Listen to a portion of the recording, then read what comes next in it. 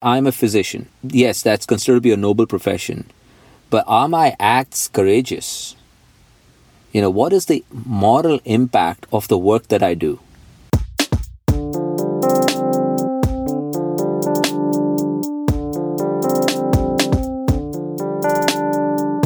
Hey guys, welcome to Resiliency Rounds, and on our episode today, we're going to be talking about courage. Yeah. So I'm waiting for you for the standard lead-off question, Anish. All right, Eddie. Before we get started, Eddie. No, this time I don't have a standard lead-off question, but I do have a scenario, and I've ever since we had that initial conversation, I've always thought of this scenario. This is a famous scene in the movie 300, right? Where Leonidas and his 300 are headed towards the Hot Gates for the Battle of Thermopylae. They meet with another group, and this group is going to join the 300 and go towards the Hot Gates. We heard Sparta was on the warpath. The leader of the other group asks Leonidas, how come Sparta could only produce 300 for this cause? To bring only this handful of soldiers against Xerxes? You see, I was wrong to expect Sparta's commitment to at least match our own. And Leonidas then goes up to the group and asks people individually and says, you boy, what do you do? I'm a potter.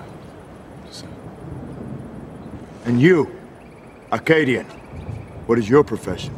Sculptor, sir. Each one of them gives a vocation. Says, I'm a blacksmith, I'm a butcher, I'm a farmer. And he turns back toward his men and says, Spartans! What is your profession? You see, old friend, I brought more soldiers than you did. I used to look at that situation and I was like, man, look at Leonidas, he's right, what a badass. But after we started having the discussion, I'm like, yes, the other group of folks who showed up, they showed up to fight, just like the Leonidas' 300 did. They weren't forced to come to fight. They wanted to fight because they knew what's at stake. So the question is, who has more courage? It's an interesting question because now it brings to the fore the concept of courage. Like, what is courage? What are the key pieces of courage? And when you deconstruct courage, what are the things that seem to be commonalities across all the different contexts and scenarios that you could potentially imagine somebody demonstrating courage? In my own deep exploration of this, in my own reading, and in my conversations with you, I've arrived at some really surprising conclusions about courage. And spoiler alert, I would make the argument that the farmer who's there to fight for a worthy cause is demonstrating more courage. Because for them, the fear that they have to overcome is significant. They probably perceive a larger sense of fear than the Spartan who was born and bred to battle and probably has ideas of glory. Their sense of peril, I would argue, is going to be much larger than the Spartan, but he's still going to do this anyway. And he knows that the odds for himself are low, but that does not matter because there is a sense of altruism. There's a sense of purpose. He's not fighting for himself. He's fighting for a larger good. And so then, in three contexts, the freedom of will, the risk, and to the cause, their bravery completely overshadows the Spartans. Man, right? that's exactly right. I think you and me feel exactly the same way about it. It's ironic because when you watch that scene, you're right. You watch that movie scene, it's like, oh, Leonidas, man, what a badass. He's got 300 soldiers. And then he, Leonidas chides the others for bringing farmers to battle. But hey, these farmers, for them, this is a huge deal. This is a much more massive leap of faith, and their risk is much more bleak. Right. Than that of the Spartans. They're not trained fighters, but they still went on to do the act. So that brings us to the definition of courage, or one of the definitions of courage, or the one that you and me both agree on. One of the main aspects or attributes of a courageous act is a sense of peril or fear. So a person undertakes an activity knowing full well the danger or the peril or the fear that goes with that particular act, and he proceeds anyway. Courage is not the absence of fear, but it's an action in the presence of fear, despite fear, and with full acknowledgement of the fear. And that's where I think it is different from just a rash act or a fearless act. When someone is fearless, that's different from someone who's courageous. Because the difference between the two is that the one who's fearless does not understand the risk involved or is not fearful, and so doesn't have to overcome any of these obstacles to perform the act. But the one who is, which in this case could be the Spartan. The Spartan thinks of himself as a well-trained, probably the most elite warrior, and he's not worried about the enemy that he's going to face. Yes, he is worried about the magnitude. They knew that they're going to face a large enemy, but they never doubted their own prowess. They felt that they could take these folks on. They had a plan. They knew about the hot gates, the narrow pass at Thermopylae, and they knew that they're going to use tactics to lead these Persians to their death, and they knew exactly what needs to be done. And you talked about recklessness and rashness, and then the other concept we haven't talked about is cowardice. What I learned in my reading is that courage is very complex, because you would think superficially that the opposite of courage is cowardice, right? Which is to be consumed by the fear and then run away from the moment of truth, run away from the battle.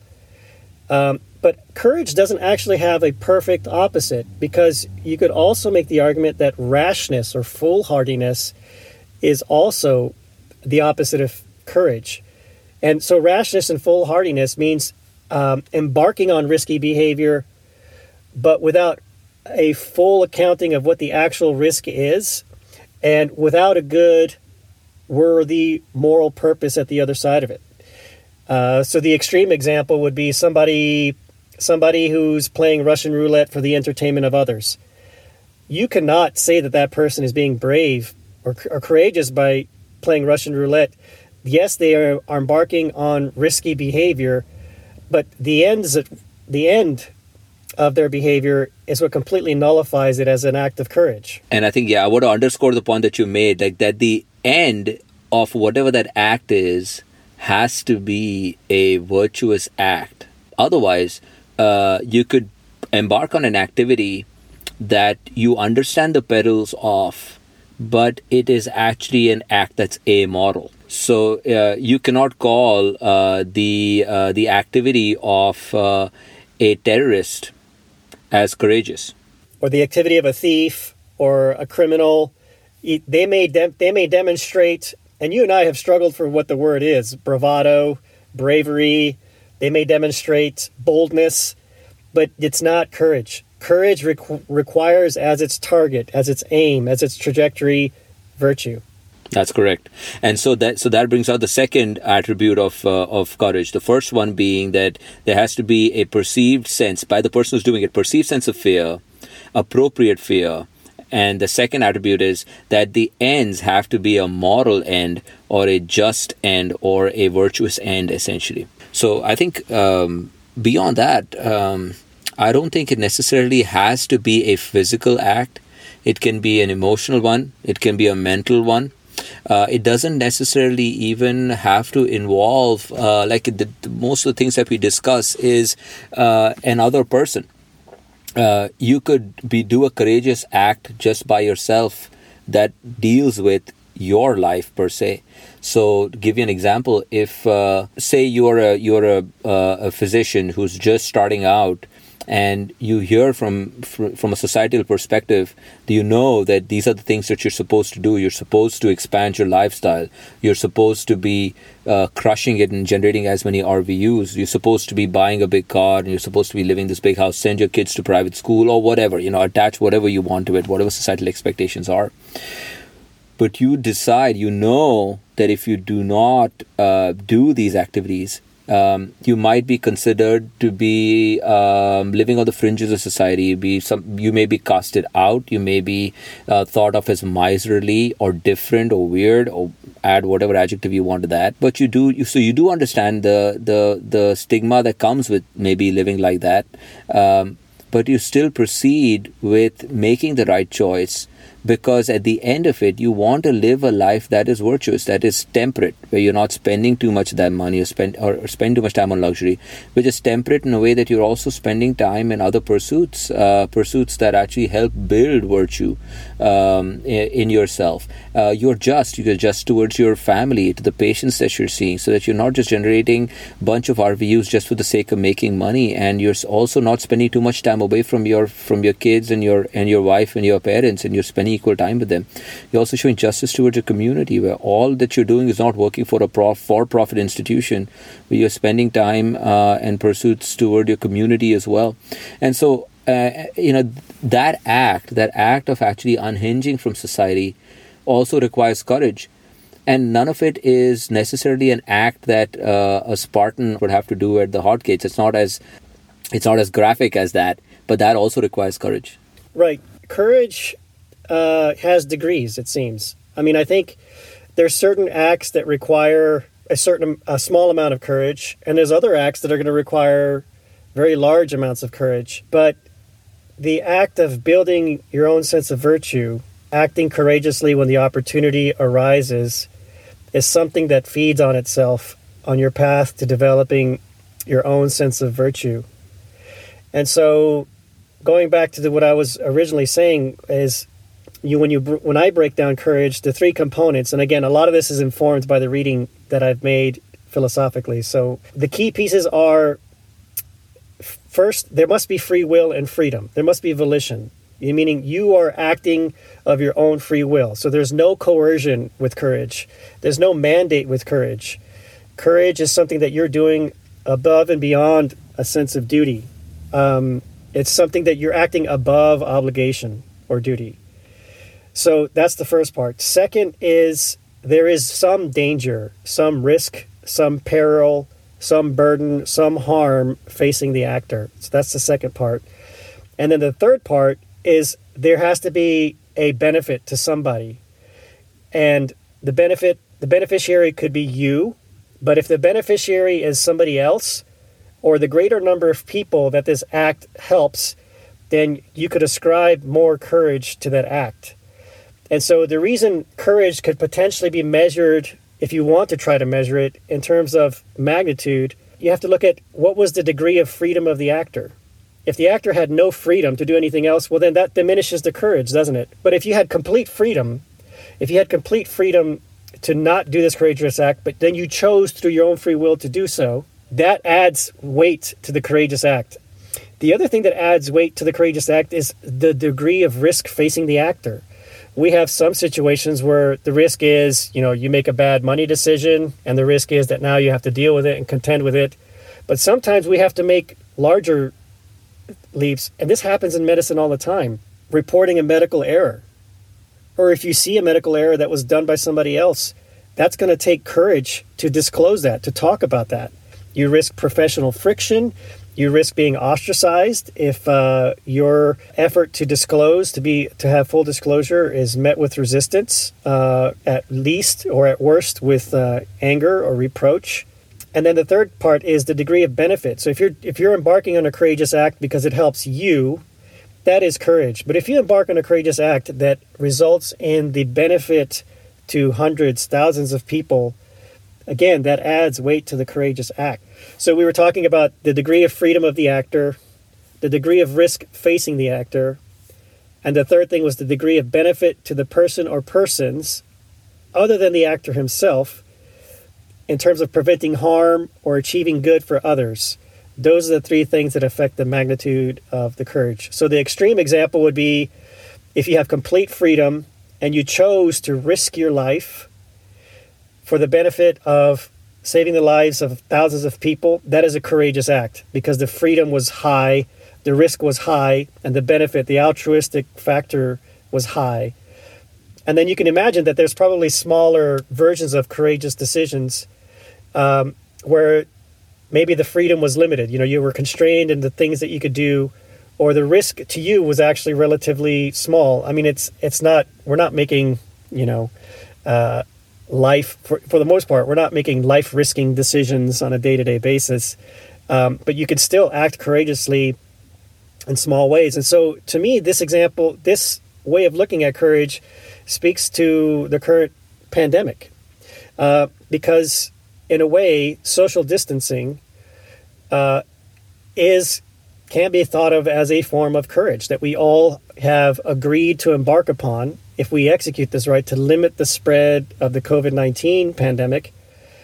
We all have the freedom to make this decision, right? Whether you agree with leadership or not, they have said, okay, we want you to limit your social activity. So there's some freedom that we have as members of the community to make decisions regarding whether we leave the house or not. The risk facing the actor is really hard. It's uncertain, right? But we do know that the potential benefit, if we comply with social distancing, is that we potentially save the lives of many, many, many people. So to the extent that you can comply with social distancing, there's a modicum of courage there. I think the last part, the third point that you made about the magnitude of the effect, rather than saying the magnitude of the effect, rather than saying that, we should say the magnitude of the morality of the effect. My act as a physician versus Nelson Mandela's act as a revolutionary are very different on the scale of courage. Not just because he has impacted more people, but it's the morality of what he was doing.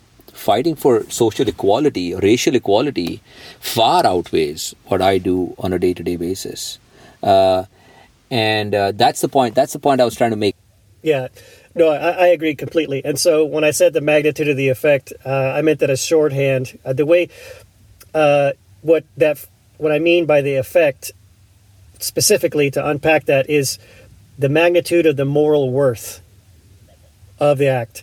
And so we're totally on the same page. So I guess if I had to define courage in one sentence, this is not as easy as it sounds, but when I'm learning about these concepts philosophically, I find myself starting with a very simplified idea, and then it gets very complex and large and bulky. And then I begin the process of deconstructing it and then distilling it down to what are the key pieces. And so those three things that I talked about for courage, the freedom of the actor, the risk to the actor, the benefit of the action in terms of its moral worth. But if I had to define courage, this is what I wrote in my journal. It would be to act with virtue in the face of danger. It's deliberately vague. I just say danger. You could say hazard, or you could say risk. It boils down to courage is that aspect of virtue, which means that you are going to be temperate, you are going to be just, and you're going to strive for wisdom, even if it means your life. And the only example, there's probably many examples in history, and I don't mean to sound insensitive to all those other examples, but the most prominent example of that level of courage and commitment was Socrates. And I've only recently learned and read the Plato's Apology, but Socrates, gosh, that guy was just a philosophical, the dude was a living monument. I'll let you take it from here if you want, but tell us about the trial of Socrates. What was so special about this? So yes, that's right. So when he was implicated, what he was implicated was poisoning the minds of the youth of Athens. It turns out he taught or influenced discourse in courts in Athens all the time. But when the time came and he was convicted and he was asked to defend himself, he didn't defend himself. Everybody thought, this would be the easiest thing for Socrates to walk out of. He could easily get in there and defend himself and nobody would be able to make a claim. And he walks in there and says, if you say to me, Socrates, this time you shall be let off, but upon one condition, that you are not to inquire or speculate any more.